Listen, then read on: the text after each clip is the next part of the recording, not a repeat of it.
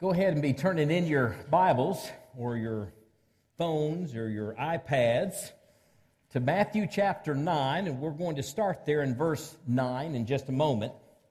I've been looking forward to this time for a number of weeks, if not months, and it's a pleasure to be here. I did have a little bit of adventure. You ever been in a plane that's being de-iced?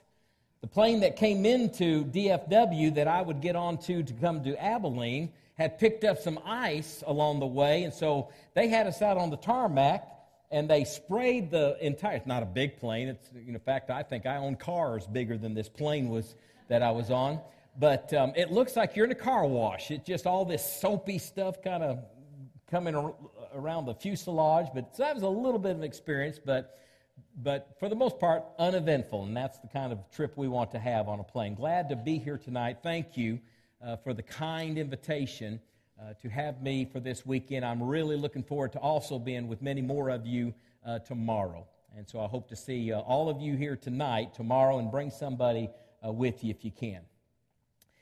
In Matthew chapter 9, Jesus meets a fellow by the name of Matthew. He would be the one that will become the author of that very first gospel.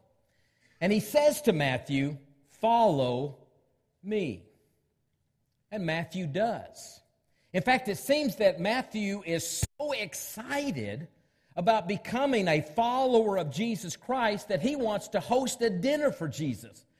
Dare say a banquet. Problem being, the only people he really knows are other tax collectors, those dreaded individuals that are synonymous in most people's eyes with your ragamuffin kind of sinners, tax collectors and sinners. And they would say it in a way that was almost redundant. Tax collectors and sinners. And that's the only kind of people he knows, and that's who he invites to be a part of this dinner banquet. And there is Jesus and his disciples, more tax collectors. And the Bible says there are the Jews there. And they are looking at this scene with scrutinizing eyes. And they don't like what they see. And they come and they complain about Jesus. I mean, Jesus is eating with the wrong kind of ilk. So they go to the disciples and ask, "Why does your master spend his time sitting down at a dinner table with the likes of Matthew and other tax collectors?" Jesus hears that question, really a complaint. And he doesn't leave that to the disciples to answer. He answers this himself. And you know it's the classic answer. We've heard it all of our lives. It's not the healthy people who need a physician. It's the sick people. And he'll go on to say, "I didn't come to call the righteous or those people who think they are righteous. I've come to call sinners." But he makes a statement, and it's the theme of our subject tonight, where Jesus says, "I desire mercy, not sacrifice." Now hang on to that. And I want you to even think just for a few minutes along the way to yourself, what do you think Jesus means when he says, "I desire mercy, not sacrifice"? You go a few more chapters into Matthew chapter 12, Jesus is with his disciples, and they have passed through a man, or at least alongside of a man's grain field. And the disciples reach up and take some of the stalk and the grain, and they rub it between their hands. And you've heard this explained in Bible classes, I'm sure. They'll take that grain and rub it, and it separates the grain so that they can pop the grain into their mouth for a snack. We call it bran today, but that's kind of what it was. And they're taking a snack. This time, it's the Pharisees who are watching. And they are deeply offended.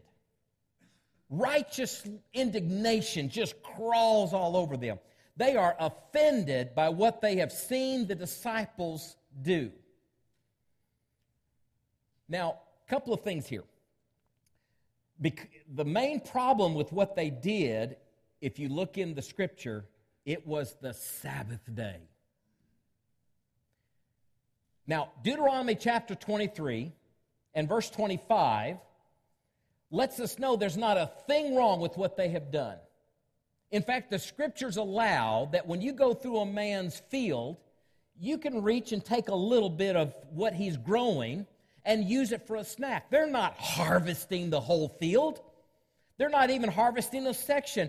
They're just getting enough for a little bit of a snack, and the Scripture allows for that. Second of all, the reason the Pharisees are offended is not because of anything that was written in the law of Moses. In fact, there's nothing.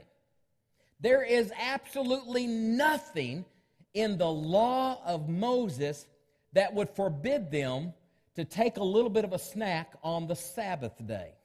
Nothing. Moses didn't say anything about that, but the reason that they are so offended is because there's another collection of laws that God had nothing to do with, and it's the oral traditions that were passed down from one generation to the next called the Mishnah. These are the oral traditions that are kind of loosely based on the law of Moses, but they filled in the gaps. They read it between the lines a lot. And that's where they're offended, is because they're traditions that say you can't do any work on the Sabbath day.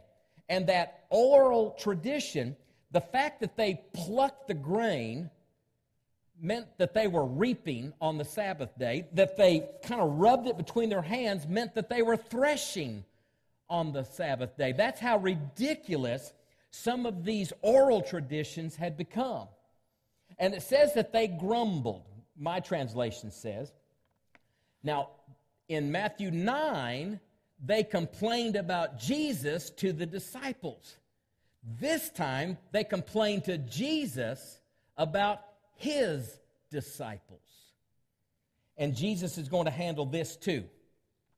Jesus says, surely you must have read your Bible. Now, I'm paraphrasing there, but do you see his response? Surely you've read the Scriptures. Now that, I don't know about Chris here, but nothing irritates me as a preacher than for my wife to say, well, you know what the Bible says, don't you? Nobody likes to have the Scriptures quoted back at them. Well, surely you've read the Bible. You've read the Scriptures. Those are fighting words to these Pharisees. And he gives two examples. He says, don't you remember in the days of Abiathar when David and his men went in and ate the showbread that was reserved for the priests? You remember that instant? And it seems, Jesus implies, that David did that with impunity. Why was he allowed to take the showbread that was only allowed for the priests? Because there was a need. It was the hunger of David and his men that permitted and allowed that to happen. And Jesus, by way of that example, says, my disciples can take this grain even on the Sabbath day because there is a need. But not only that, he says, haven't you also read how the priests perform their duties or maybe do their work in the temple on the Sabbath day? The priests are working on the Sabbath day. Now, if any other ordinary man did that on the Sabbath day, they would be condemned. But the priests are allowed to do that because that is their job, because of who they are. And Jesus says, something greater than the temple is here.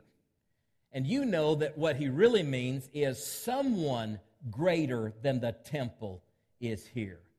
Jesus says, I am greater than David, and I am greater than the temple.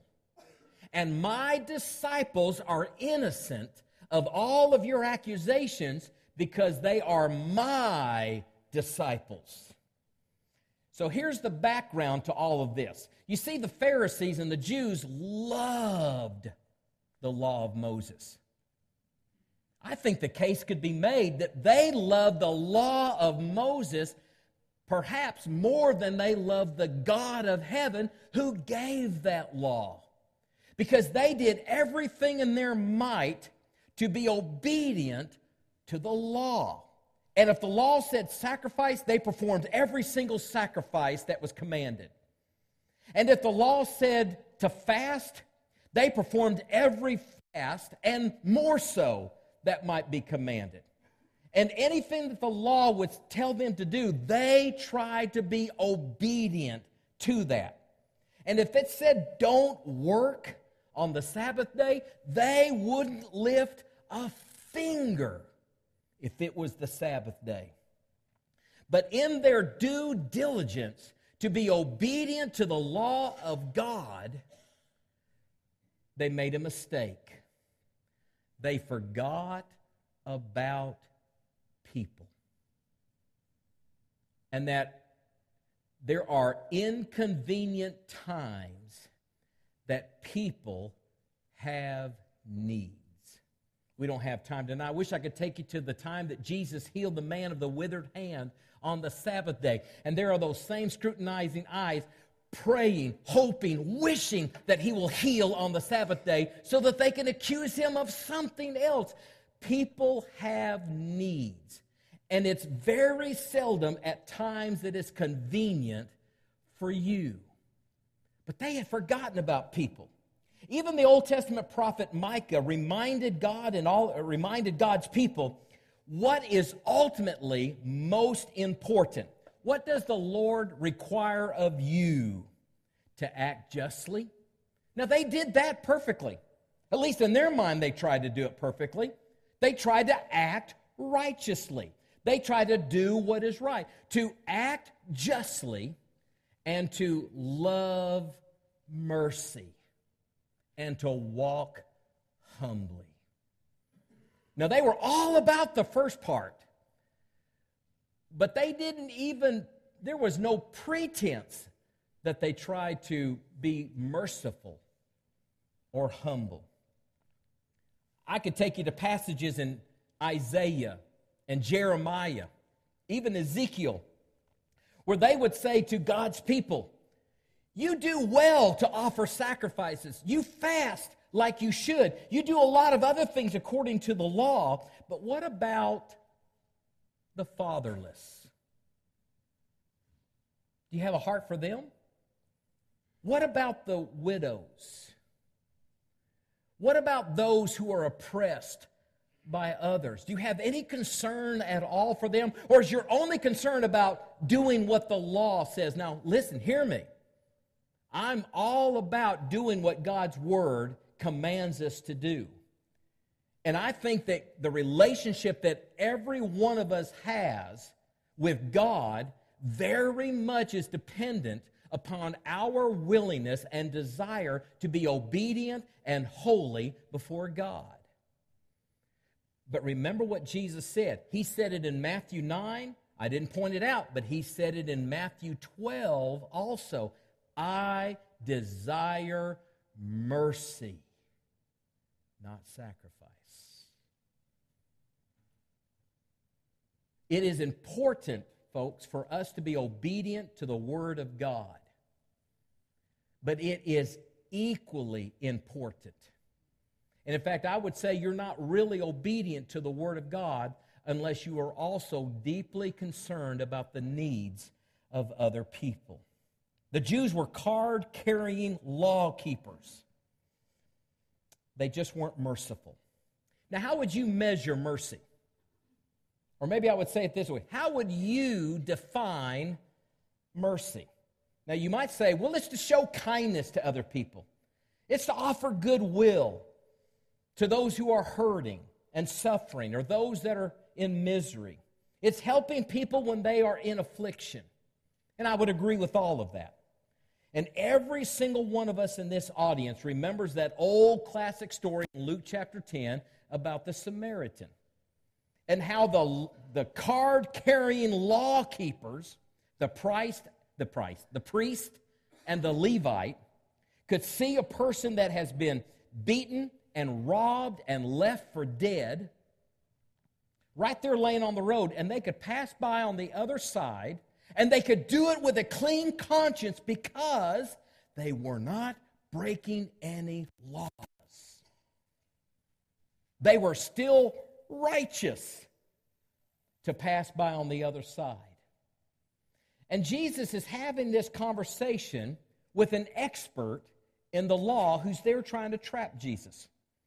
And so he tells this story, and then he interjects a Samaritan into the story who stops and helps the man and treats his wounds, puts him up on his animal, takes him into an inn where he can recuperate from his wounds. And Jesus asks that expert in the law, which one was a neighbor to the one who was wounded, to the man on the road? And you remember his answer? The one who showed mercy. The one who showed mercy. And Jesus said, that's exactly right.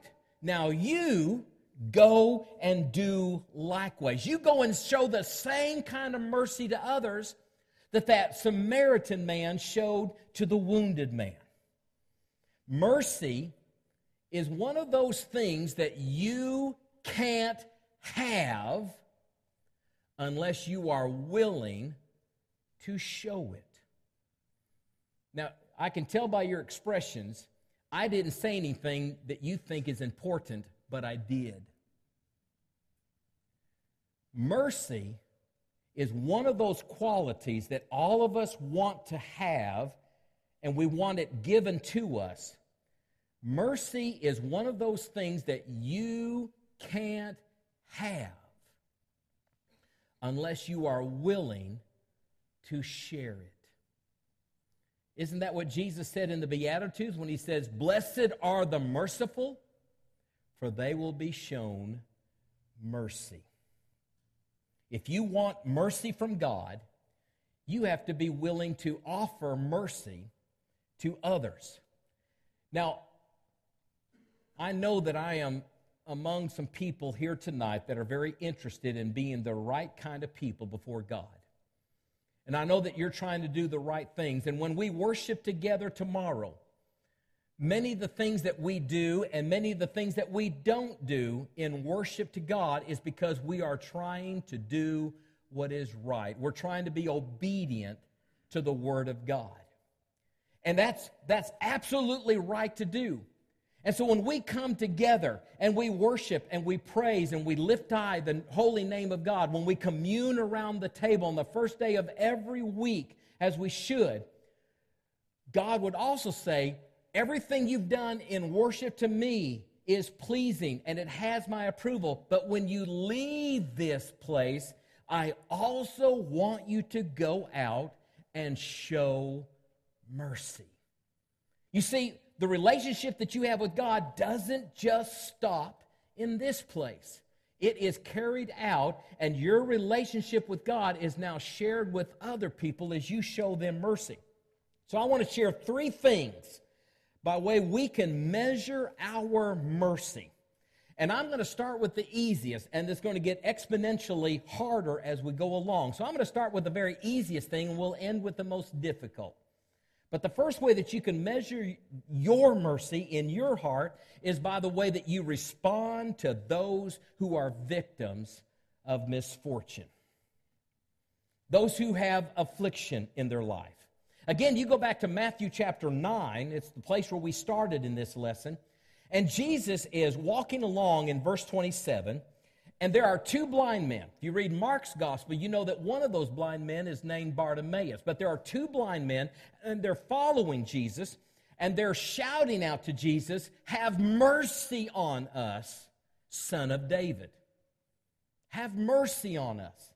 Now, there are others that are trying to get those men to be quiet and to leave Jesus alone. Jesus goes into a house, and those men follow him into that house. "Have mercy on us, Son of David." And he did. He stopped and he recognized them. And the Bible says he touched their eyes and they were able to see again. But here's what he said to them first. He says, "Do you believe I can make you well. And they said, yes, we believe. And then Jesus showed to them exactly what they asked for. Mercy. Mercy. You see, all during the earthly ministry of Jesus, he went about showing mercy. And if there were people who couldn't see, he would allow them to see again. If there were those that had weak legs and they couldn't walk, he would cure them of that lameness and they could walk. There were times when people had lost someone dear and close to them, and he would raise their loved one from the dead. What was he doing? Now, the Bible says he went about doing good, and that's appropriate to say it that way, but you would do no violation to the Word of God if you said he went about showing mercy. I think that this is a church, as most churches are, that are good about showing mercy. There are times when a disaster hits a certain area of our country, maybe by way of tornado or floods like happened in Houston not long ago. Maybe it's an earthquake somewhere in the country or somewhere in the world. And I'm sure that this congregation is very much like the congregation that I'm from in Searcy. We try to respond to the hurts and the circumstances that people find themselves in. And we will begin immediately collecting water. People will go to Walmart and they'll buy water by the hundreds and hundreds of dollars. And they'll bring it to the church building where it will eventually be loaded on a truck and it was taken down to Houston. We'll collect all kinds of other supplies. And at some point, we even take up a monetary collection that we would send down to a congregation and a contact that we would have either in Houston or some other place, and we would make sure that there was some finances to go and to meet the needs of people who, because of a tornado or an earthquake or a flood, their house and their lives have been ravaged. We also have a benevolence program. It's called His House. And we serve hundreds of people every month with food and clothing and to help them with some of their bills. Now, does everyone really need our help? No, but many of them do. Many of them find themselves in just a very difficult place in life. Maybe they've lost their job. Maybe the breadwinner of their home is very ill and can't work. But there are some legitimate reasons that people find themselves in some really hard situations and they need some help. And our congregation, I'm sure like this congregation, will respond with merciful hearts. It might even be in a Bible class, or it may be in your visiting others. But you'll hear about someone who is ill and at home or in the hospital, or maybe it's a shut-in, or maybe they're in rehab. And you just instinctively know, I need to go and check on them. I need to go and make a visit or a phone call. I need to go to the hospital. A lot of times a Bible class will mention a need, and someone in that class will say, well, what can we do to help this family that we're talking about? And they'll pass around a sign-up sheet. Maybe it's for food. Maybe it's for someone to sit with a loved one. Whatever their need is, they'll pass around a sign-up sheet. And it won't take very long. That'll get all filled out, and that Bible class will meet the need of that family that's just going through a really difficult time. And all of those are really good, excellent things. And the only thing I would tell you to do in that is kind of like what Paul said in the Thessalonian letter. I don't have any need to tell you to love one another. All I'm going to say to you is excel still more. Just do it more and more. I'm not going to tell this church that you need to be benevolent and merciful in helping in the needs of people. All I would say is, can you do it a little bit more? Can we as a people of God, can we do it a little bit better? Can we excel in that?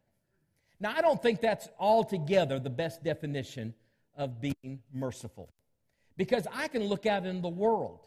I can see people who don't even have a relationship with God, and they will also do acts of kindness for other people.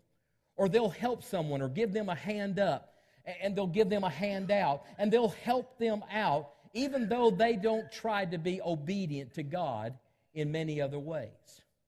But it's still a good way to show your mercy. But then there is a second thing that I would say, and this is a little more difficult. It's by the way that you judge other people. And we all do it. Don't even pretend that you're not one of those who judges other people. It's something that is impossible for us not to do. But when you judge, and you will, can you do it with mercy? Every one of you is familiar with the words of Matthew chapter 7, the first 5 verses. Do not judge, or you will be judged.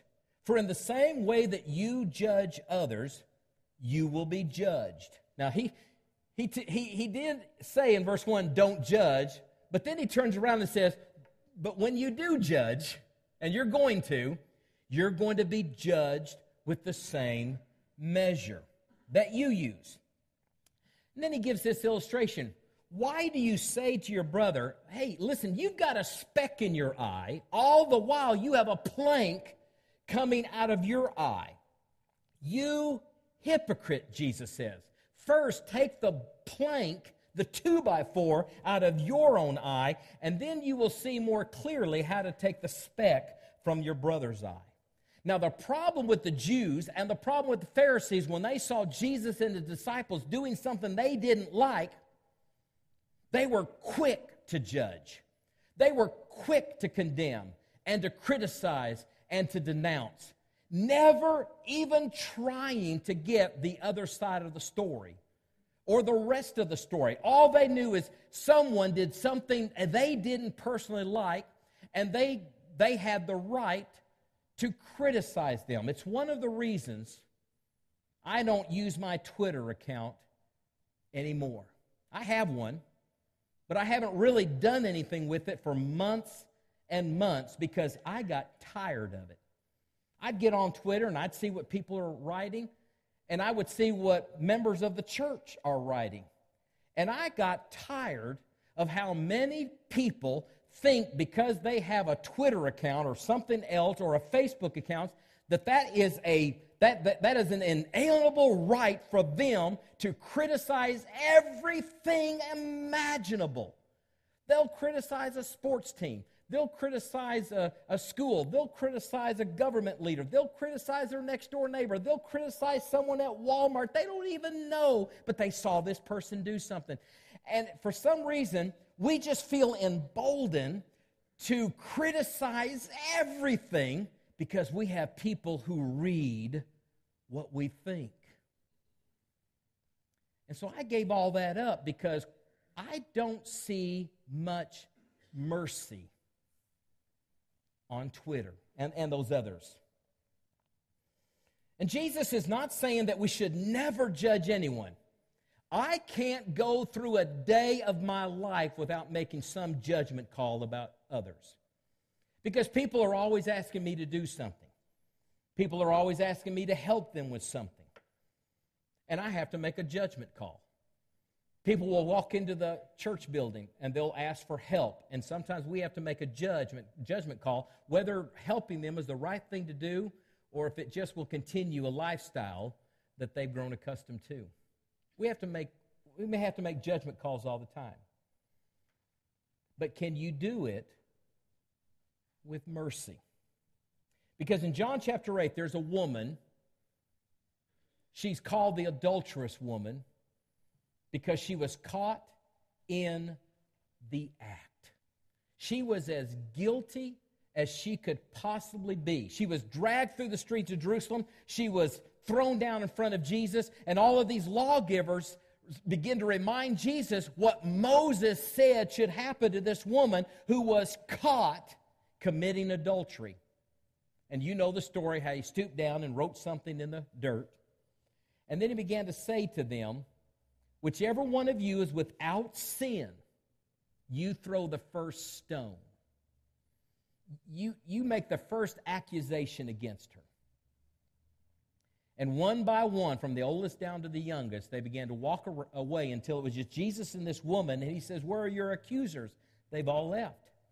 And Jesus says, then I will not condemn you either. And then Jesus does something that sometimes we forget he does. He judges the woman. He says, go and sin no more. He judged her. He said, you're a sinner. Stop sinning. But he did it with mercy. I don't condemn you either. And that's what God is asking when we have to make a judgment call on someone. And Chris has to do that. I have to do that all the time because there are times we have to go visit with someone about their sin. Or we have to go and talk to someone about a problem that's going on in their life that if they don't take care of this problem, it's going to get worse. We have to make a judgment call. But when we go and we talk to them, we do it with mercy. It happens all the time. I got out of the airport, got into my rental car. God bless Abilene's airport.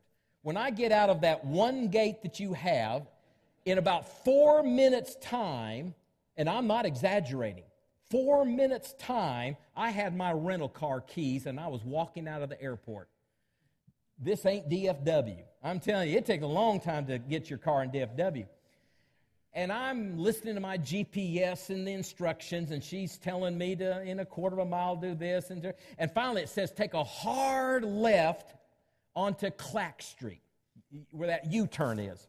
So I take the big U-turn, I get on Clack Street, and I'm going down the road, and I know I'm just a few miles away from the hotel now.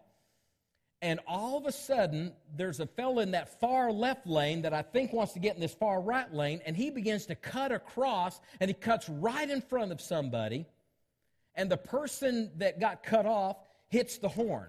But they don't just hit the horn to say, hey, listen, I'm here. They hit the horn, they get in the lane right behind the guy, and they ride that horn for about a quarter of a mile, just blowing the horn the whole way until the guy finally turns off into a parking lot. I wished I could tell you I have never done that.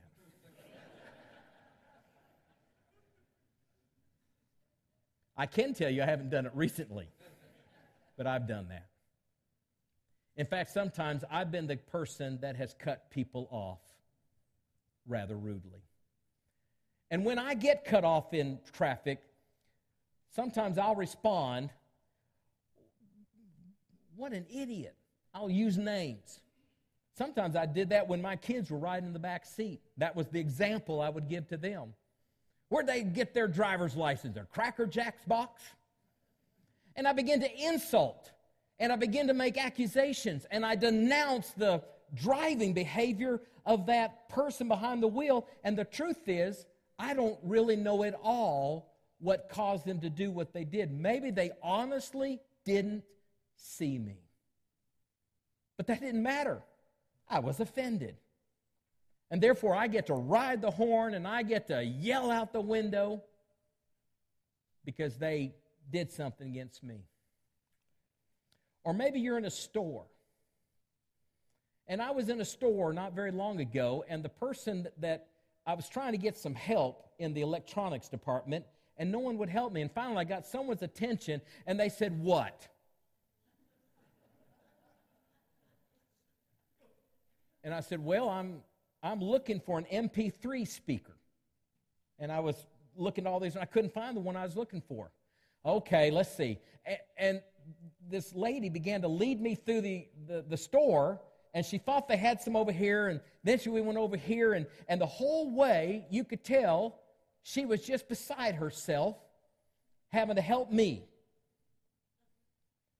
And I followed around. Finally, they didn't have what I was looking for, and I thanked her for all of her help and all. Does that ever happen to you? Is ever someone just ever kind of out of sorts and a little bit hostile and rude to you? But can you show mercy by just slowing down and saying, surely this is not the way they always act. Maybe something's happened that's just really causing them to have an extra hard day. Or maybe they just got chewed out by a customer and they're kind of still licking their wounds from that incident, and then here I come along and I need help, and I need help right now. Because whenever someone hurts your little feelings or is a little bit rude to you, I can almost promise you there's another side of the story. And every single one of us in this auditorium tonight, we have all had bad days, and we have all spoken to people in bad ways. So take the plank out of your eye before you start picking out the speck in other people's eyes. We've all been guilty, so can we show a little bit of patience and a little bit of mercy? And maybe it's at your place of work where someone does something that they shouldn't have done. They should have known better, but they didn't. And you can come in with both hands on the hip and say, well, everybody knows you don't do that. Or you can slow down and show some mercy and say, listen, it's not the end of the world. Truth be known, I did the same thing when I started to work here. Can you show some kindness and some mercy and not be so quick to judge, condemn, and to denounce? And what about at church? Because if there's ever a place sometimes that we need to show more mercy, it might be right here in church. When a visitor sits in our pew, or when the song leader sings a song we don't know, or it's a little slower than we like to sing, or the preacher steps on our toes a little harder than normal because it needs to be. Or someone cuts us off in the hallway when we're trying to get to our classroom. And I'll be honest with you, about 2 months ago, I showed very little mercy because I was in a hurry to get out of a Bible class, and I needed to get down to my office, grab something to get ready for our second worship assembly. And I was in a hurry, and I was in a big hurry. And I don't know why it is that Christians have to do the majority of their talking under the door frame. But they stopped right there. And I'm like, really? This is where you decided to do your conversation right here? And what was I doing? I was denouncing them. I made sure everybody in the classroom knew that I was upset that they stopped right there and kept me from going where I needed to go. And sometimes when we're with God's people, it is so easy to forget to act justly, to love mercy, and to be more humble before God. And then real quickly, and here's the most difficult one of all, by the way we are willing to forgive other people. Now, I'm not going to say a whole lot about forgiveness tonight because we're going to talk about it more tomorrow. But I do want to say this. It is impossible to be merciful and to carry a grudge against another person. And there are some people, even some Christians, who have carried hard feelings, and they've carried a grudge, and they have carried an unforgiving spirit against another person for a year, for 5 years, for 10 years or more. You cannot have mercy in your heart at the same time that you carry a grudge against someone else. There's not enough room for both. And mercy is a prerequisite to giving forgiveness. Now, not just generic forgiveness. You know, you get bumped in the hallway and, oh, excuse me, oh, that's all right, you're forgiven.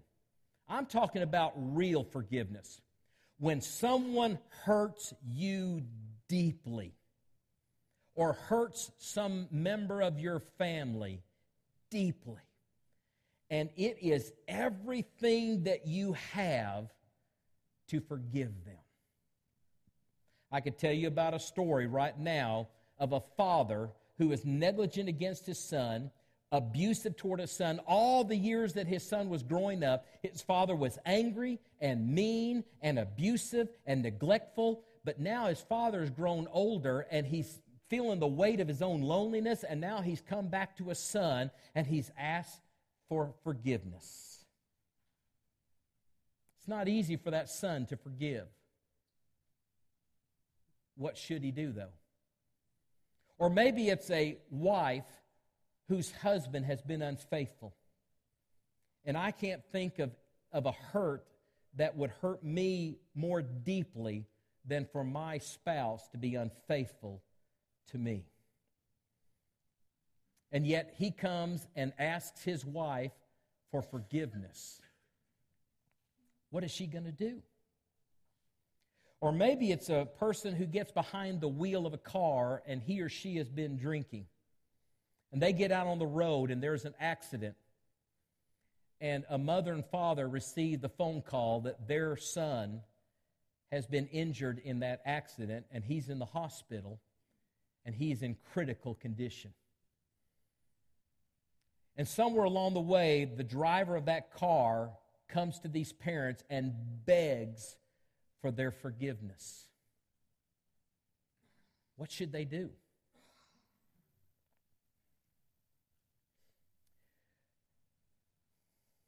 What you should do depends on how much mercy is in your heart. What you will do depends on how much mercy is in your heart. In Matthew 18, you know the story. Jesus is trying to speak about the relationships that we have with God, especially when others offend you. And it's Peter that says, well, Lord, when someone offends me and sins against me, how many times should I forgive them? 7? And I promise you, Peter must have thought that was a magnanimous number. And I think I would feel the same way, because I'm not sure I've had to forgive many people in my life more than 7 times. 7? And Jesus says, no, not 7. 70 times 7.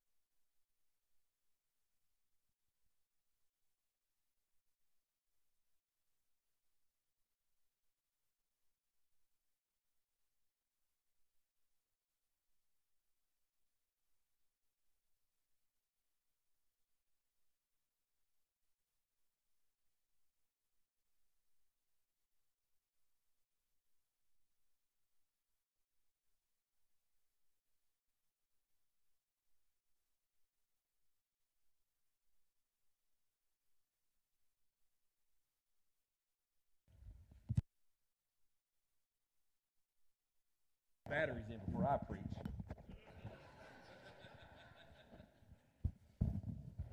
When you take a fruit and you begin to put pressure on it and you squeeze it, whatever comes out is what kind of fruit it is.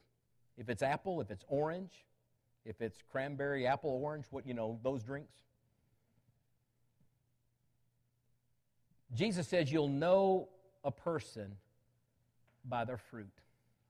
And every one of us, when we get pressured and we get in a difficult circumstance, we're going to find out what's inside of every one of us.